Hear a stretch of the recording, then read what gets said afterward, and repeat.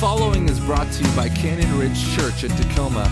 For additional podcasts or information on service times and upcoming events, please visit us online at www.explorecrc.com.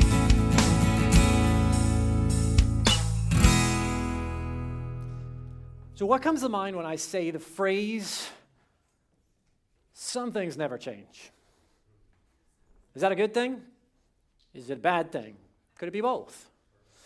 The Bible tells us, that God's nature is unchanging, right? His word is eternal.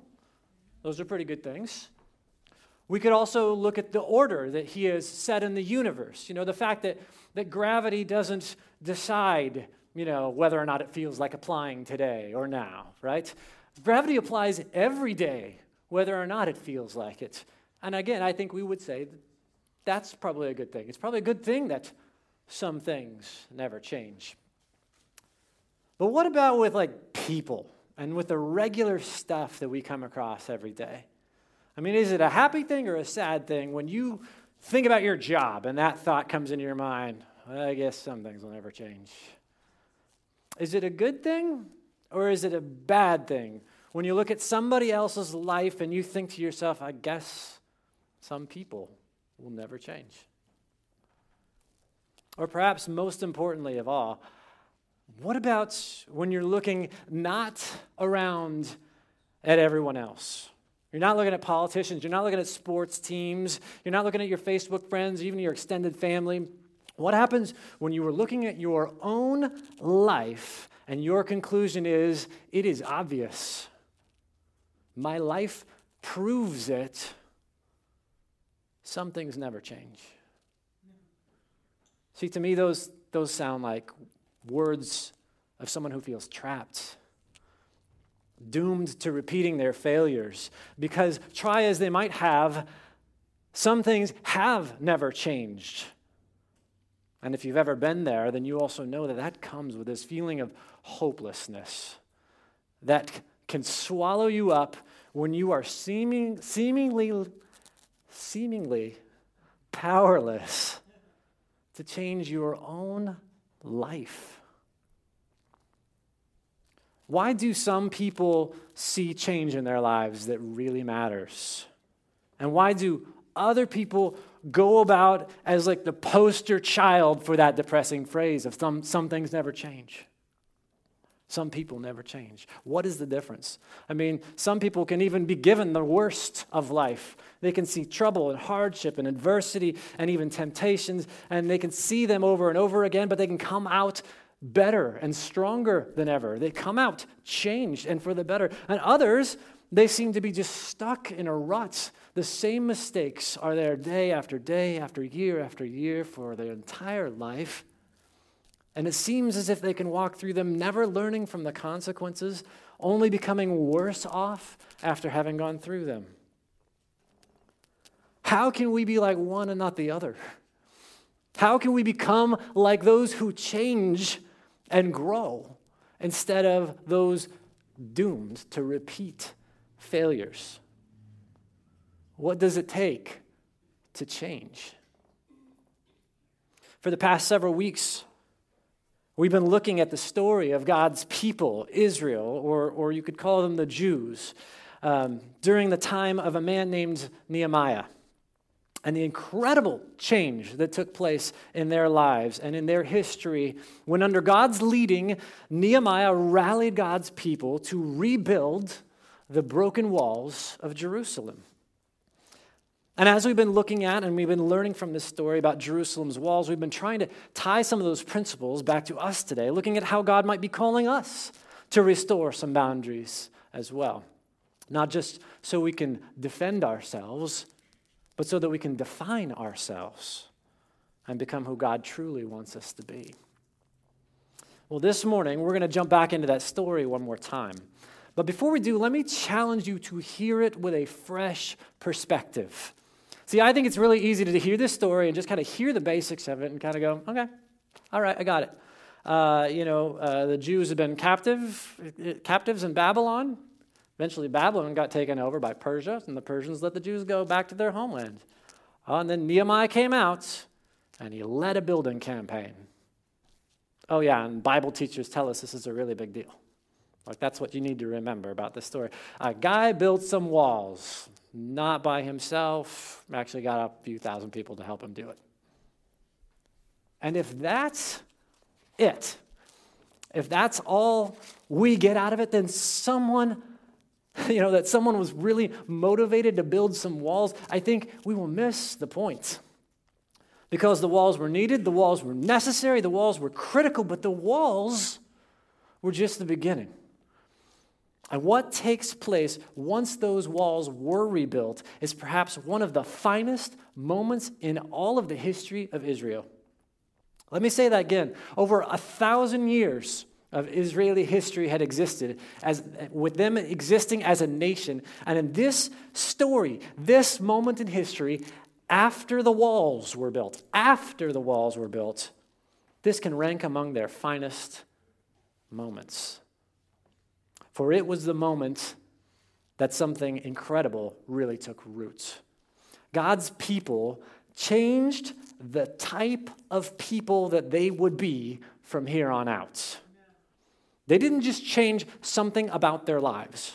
They changed the type of people that they would be from here on out. Let's look at this story. And if you missed the previous weeks, let me catch you up a little bit. We covered the beginning from found in the Old Testament book of Nehemiah, and we looked at how Nehemiah, far, far away in Persia, serving the king of Persia, he hears about the terrible condition of the city of Jerusalem. 90 years after the Jews had been allowed to return, the city is still in ruins. He prays about the matter, and God stirs his heart to make a change. God moves in the king's heart as well, so the king grants Nehemiah leave to go look after the rebuilding of the walls in Jerusalem. So Nehemiah travels out to Jerusalem, and he rallies every able-bodied man and woman he can find. He brings together thousands of people who make rebuilding Jerusalem's walls their number one and only priority until the task is done. They face criticism from outsiders. They face death threats, the threat of armies ready to invade Jerusalem. And yet, instead of quitting, they just arm up and keep going. There's a verse in the Bible, or the section in the Bible, that talks about at times they had 50% of their people holding weapons and defending the city, while the other 50% were building walls. There's another verse that talks about some people would be building with one hand and holding a sword with the other hand. They just kept going. And in just 52 days, the walls were completed. 52 days. The city had been in ruins for 142 years. And in less than 2 months, Jerusalem was surrounded by legitimate, rebuilt walls suitable to defend the city. And new gates had been fashioned and hung at every entrance. That is impressive. That is impressive. You can definitely see God's hand at work in that effort from start to finish. And that's the part that gets all the press, right? That's the part you hear about. Nehemiah went and they rebuilt some walls, but it wasn't nearly as important as what happened next. Because Nehemiah answered the question, now what? What good are these physical boundaries we have set with other people? Let me tell you, it wasn't all about locking down the city of Jerusalem so that everyone could just sit peacefully in their homes, maybe binge a little Netflix. No, he saw a God-given purpose in those walls. They were in place so that Israel could start to re-become who they were always meant to be. And so with the walls up, Nehemiah gathers the entire Jewish community together to start talking about the answer to that critical question, now what? Let's read about what happens next, starting at Nehemiah chapter 8, verse 1. And we'll read a few sections from this chapter and the next, and the specific verses will be listed in your handout or on the screens. Verse 1, all the people assembled with a unified purpose at the square just inside the water gate, not a hotel. They asked Ezra the scribe to bring out the book of the law of Moses, which the Lord had given for Israel to obey. So on October 8th, Ezra the priest brought the book of the law before the assembly, which included the men and the women and all the children old enough to understand. He faced the square just inside the water gates from early morning until noon and read aloud to everyone who could understand. All the people listened closely to the book of the law. The Levites, and there are 13 names that I'm not going to read, but they're there in verse 7. The Levites then instructed the people in the law while everyone remained in their places. They read from the book of the law of God and clearly explained the meaning of what was being read, helping the people understand each passage. Then Nehemiah the governor, Ezra the priest and scribe, and the Levites who were interpreting for the people said to them, "Don't mourn or weep on such a day as this, for today is a sacred day before the Lord your God." For the people had all been weeping as they listened to the words of the law. You see, Israel had lost something far greater than its security, far greater than its independence. They had lost their identity. They had left behind their relationship with God. Ironically enough, they had the temple. They had it. I mean, it took them a while to get that right, but they rebuilt the temple after they came back in the middle of a city lying in ruins. But they had rebuilt the temple, and they had fallen out of the relationship with the God that the temple was meant to honor. And so on this day, nearly 70 years later after the temple was completed, when the people gathered and the people heard the word of God, they're a mess. This is new information to them to hear God's word. When they hear the law of God, which is all about who Israel is called to be, they were cut to the core. They listened from sunrise until at least noon. Nobody's checking their watch after 20 minutes. Are we almost done? Are they almost done? They are hearing God's word about who he is, what he's done, who he has called his people to be. And by the end of one of the longest church services you could imagine, everyone, thousands and thousands of people are in tears because they knew. They didn't see it before, but they could see it now. This is what had been missing. Yeah, sure, Jerusalem needed its temple rebuilt. Yeah, sure, it was important to put some walls back up. But they could now see that the biggest thing in disrepair was their own hearts. They had let their spiritual boundaries crumble. And so their lives were what was really out of control. And they hadn't even seen it until now. Proverbs chapter 25, verse 28, written 5 centuries earlier, says this: "Like a city whose walls are broken through is a person who lacks self-control." And on this day, Israel saw it. That was who they had become. They were the ones that needed walls to be restored. That was who they had become, but it was not who they would remain. Not this time. Israel had had about a 1,000-year track record of screwing up.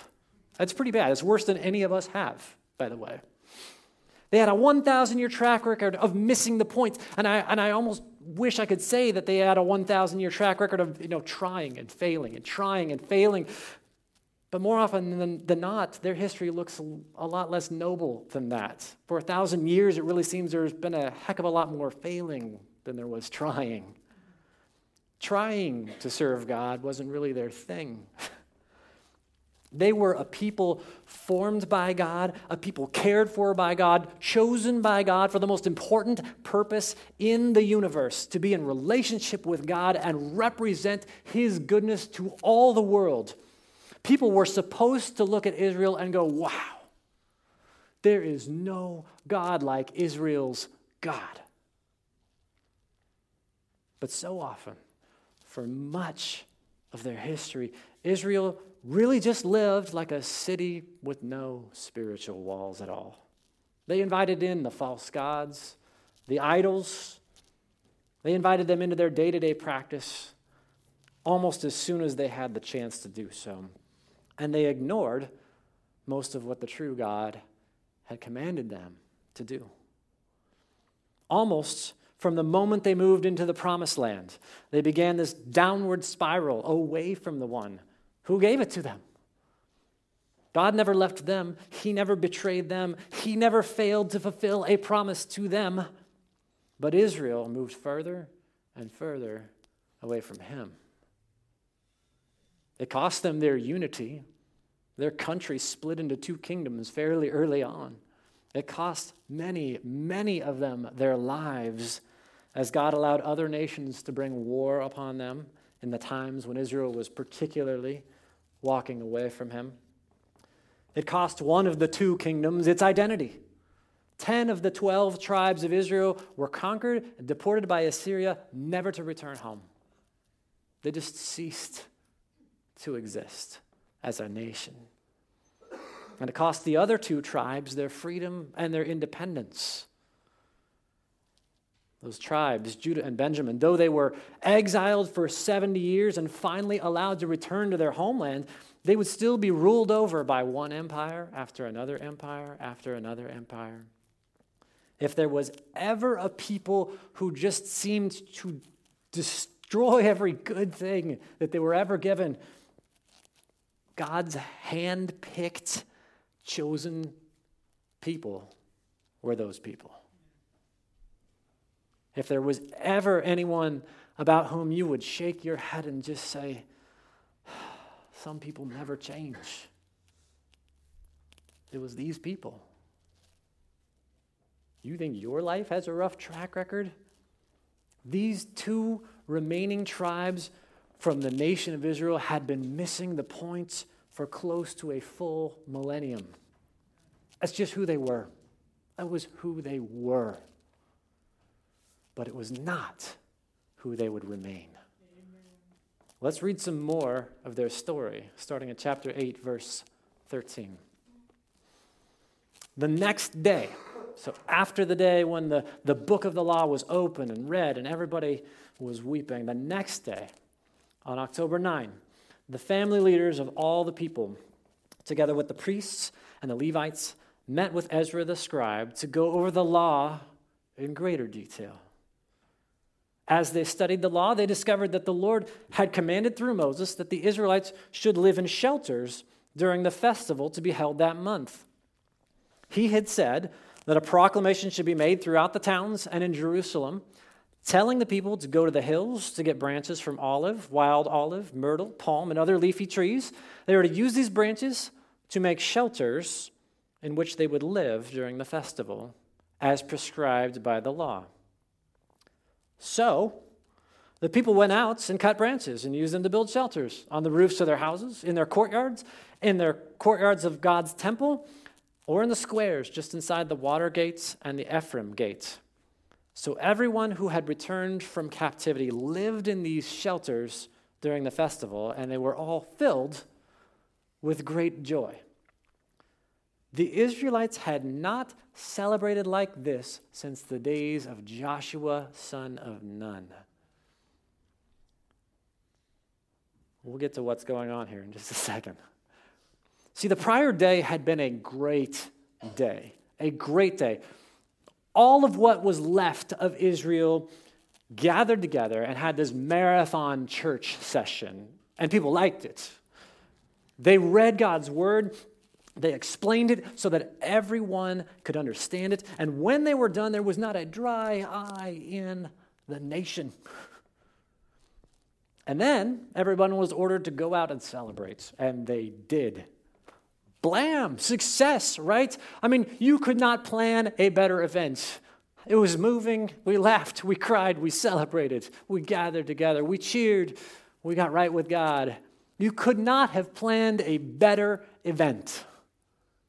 But let's be honest. How many times have you been to some amazing event where you learned something really profound, where you experienced God's presence in a mighty way, or maybe you made a new commitment that was supposed to change everything for the rest of your life? How many times have you been to an amazing event and then found out only a week later nothing had changed? Or maybe something did change, but you find out a month later, well, they kind of changed back too. Or maybe it's a year later and you don't even remember going to the event at all. So great. On October 8th, there was an amazing event.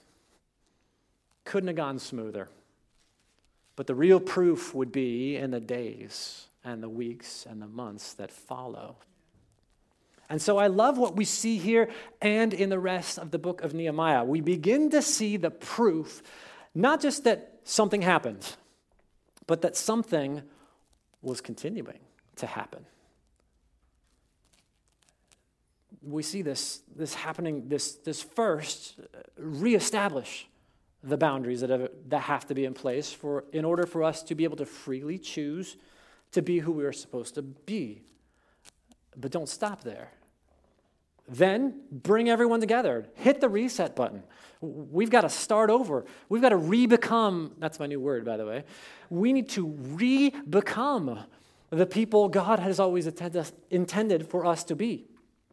And everyone feels the impact. Everyone feels the power of that moment. Everyone even celebrates it.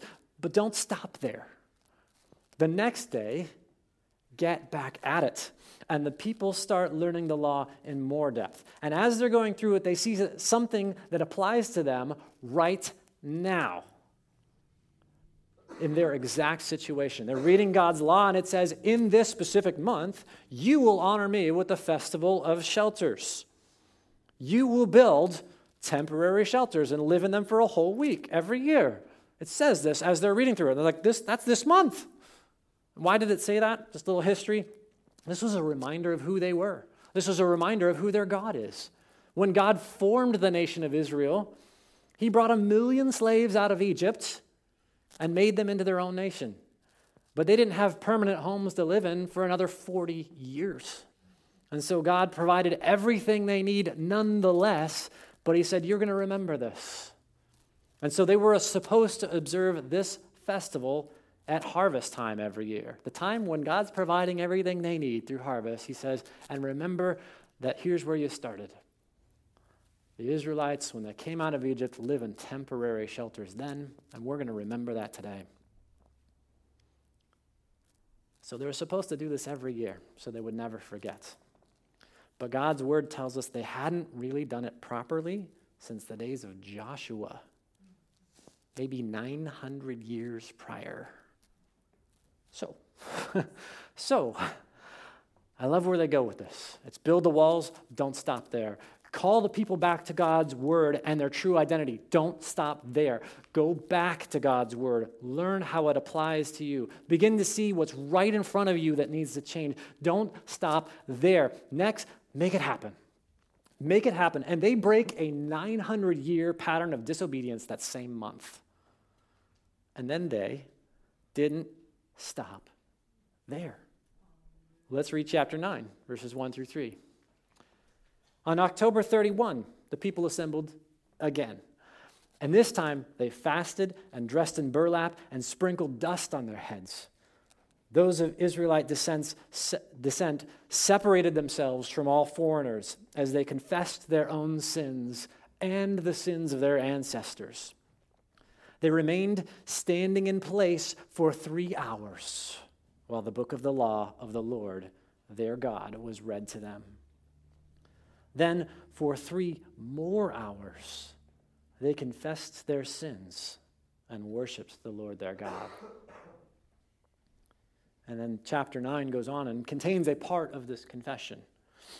We don't have time to read it today, but basically the people recount the entire history of their nation, and they say, God, we've been terrible to you. And yet you have always been good and merciful to us. And this is a sincere effort. It's not something that was just sourced out of pure emotion. All right, let's do something. No, the big unearthing God's word moments, remember that big wonderful event? That was more than 3 weeks ago. This was God's people saying, we need to do this and we need to do it right. So they worship God and they confess their sins to him for a long time. I like how this book records just how long these events were. It's like the writer wanted us to know, guys, this was no casual event. This was no flippant moment in the course of God's people's lives. It says they just listened to God's word for 3 hours, standing in one place. Oh, by the way, and then they worshiped and confessed sins for another 3 hours. But they didn't stop there. Chapter 9, verse 38 continues the story. It says, the people responded in view of all of this, our confession of all of the wrongdoing and our confession of how good God is. We are making a solemn promise and we are putting it in writing. On this sealed document are the names of our leaders and our Levites and our priests. And then chapter 10 goes on to describe the contents of their promise. In essence, they promise a return to God. A return to God and a return to his law being their law. They pledge to continue restoring their broken spiritual walls. And I'll say it again, they pledge to re-become a people in relationship with God. And history shows us they really did. They really did. If anyone could have been stuck with that phrase, some people never change, they could. For 1,000 years, they made the same mistakes over and over again. But here, they didn't just change something in their lives. They changed the type of people they would be from here on out. They would be God's people, living by his word. And they would no longer be defined by the world around them. It's a great story. It's an amazing story, really, and so much more than a construction project. I don't want us to miss out what happened here. This story holds hope for any one of us who look at our lives and say, I'm not who I'm supposed to be. This story holds hope for anyone who says, my life, my struggles, my failures, my sins will never change. This story shows a 1,000-year-old lost cause become new again. And so in just a few moments that we have left, I want to leave you with some lessons learned from this story. It is a great story. It's amazing that Israel finally got to this turning point that resulted in some lasting change, a new beginning in their relationship with God. But we've got to ask the question, how? How? What did it take for them to turn the corner? What can we learn from them? Let me share 4 quick observations. First, it took listening to a godly outside influence. It took listening to a godly outside influence. As we've been going through this story, I've been throwing out a lot of timelines and dates and years and everything, but the most shocking one to me is that 90 years. The 90 years that passed between the Jews returning home and Jerusalem's walls starting to be rebuilt. The Jews had gained their freedom. They had regained their homeland. They had finished their time in exile. Now was their moment. Now was their chance to get it right. Now was their chance to get back into the stream of God's blessing and to actually be the nation who serves God and is so blessed by him that all the other nations would look at them and say, how great is Israel's God? This was their opportunity. But 2 generations pass, and their capital city still looks like a war zone. And here's the deal. They were so used to it by then, it was like they couldn't even see it. They couldn't see it. And because they couldn't see it, they were never going to do anything about it. It wasn't on somebody's list, and we just couldn't get around to it. They didn't even see it anymore. So the first thing that it took for them to restore their broken walls was for them to listen to someone else. Nehemiah could see what they couldn't see, both their physical needs and their spiritual needs. He saw this. And Israel never would have turned around if they had just kept listening to themselves. It wouldn't have happened. They had to allow another godly voice into their lives to help them see what they were missing. And the same is absolutely true with us. You and I, we need godly voices in our lives besides our own. We need pastors, we need teachers, and we also need truth-telling, wisdom-filled friends and acquaintances who don't have any special titles. We need them to help us see what we can't see. We need those people, and as Nehemiah's own story shows, we don't just need people.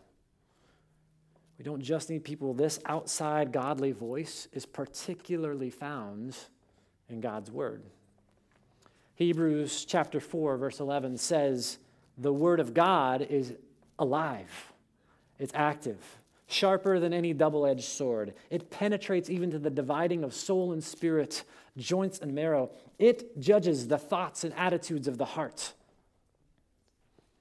I think it's real easy for us to read the Bible and see the storybook, or to read it as a history book, or to even read it as a textbook. But here's the challenge. Read the Bible like a mirror. What is it saying about you? Read the Bible like a sword that wants to pierce to the innermost parts of you with the truth of God's word, to speak to you about who he has called you to be. Changing a 1,000-year-old track record required a godly outside influence, but not just having one, listening to it. Second, it took a supportive community. It took a supportive community. Throughout the book of Nehemiah, you'll find a recurring theme. This was an all-Israel thing. This was an all God's people thing. Every able body worked on the walls. Every able body returned to God's word. This wasn't just a Nehemiah thing. It wasn't just about what the leaders did. This was about how the people responded to that godly voice and what the people joined together in doing. In their book, Boundaries, Doctors Henry Cloud and John Townsend, the authors, they stress that when we are creating new boundaries, so new commitments, new places where we're going to say no to some things so that we can say yes to the things that we're supposed to say yes to.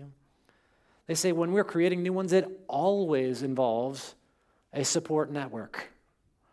We need that relationship as fundamentally as we need air. They don't say it's recommended. They don't say it's a good idea or nice to have. They use words like need to and always. It's part of this working. It will not work without a supportive community. When Israel sought to rebuild the physical and spiritual walls, they found plenty of opposition against them, and we will too. But they found strength, they found accountability, and they even found joy in doing this together. It took a supportive community. Third, it took repentance. We looked at this in detail today. Seeing God's people not just admit, hey, we sinned. They didn't just admit their sin, but they also began to truly change their behavior. They began to turn in an opposite direction. And repentance needs both of those things. See, sometimes I think it's so hard for us to admit we're wrong, right? That is pulling teeth. Make me do anything else but admit I'm wrong, please. So by the time that we finally admit it, we get there. Okay, I'm wrong. I confess. I have sinned. Please forgive me. We feel like our work is done. That was really hard. But that's just remorse. That's not repentance. Remorse is an emotion.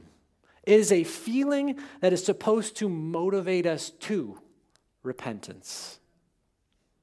It's a pain in our heart that says, you need a change in your life. Well, repentance is where that change starts. It's a turning around and walking in a new direction, taking those first steps in a new direction. Finally, what did it take to snap a 1,000-year losing streak? It took listening to a godly outside influence. It took a supportive community. It took repentance. And it took continuing action over time. Continuing action over time. For one time in their history, Israel didn't stop pursuing God when they either found victory or failure. Israel didn't stop pursuing God when they found victory or when they found failure. Think about it. Those are the two times in our lives when we stop pursuing God. Either, we get to the goal, God, get me through this, and we get through it, and we're like, thank you, whew, I'm glad that's over with. I'll see you again for whenever the next thing is. And we kind of give up. We happily give up, but we give up. Or something terrible happens. Things don't turn out the way we are, and we're like, why did I waste all that time pursuing God if it was just going to end up this way anyway? And we give up. Isn't that terrible? If God comes through for us, we give up. We need the rest. If God doesn't come through for us the way that we want him to, we give up. We're mad at God.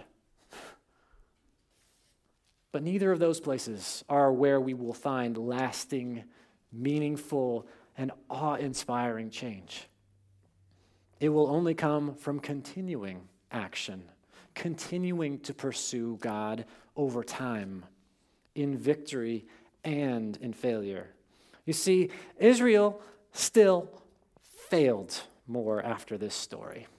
I'm not going to, tell you the rose-colored glasses version of the story where they made the change here and everything was perfect from then on out. They still failed some more. As a matter of fact, by the end of the book of Nehemiah, you see that there are some more things that still need to be corrected in Israel's life. Looks like they have a temptation to fall back into some old patterns again.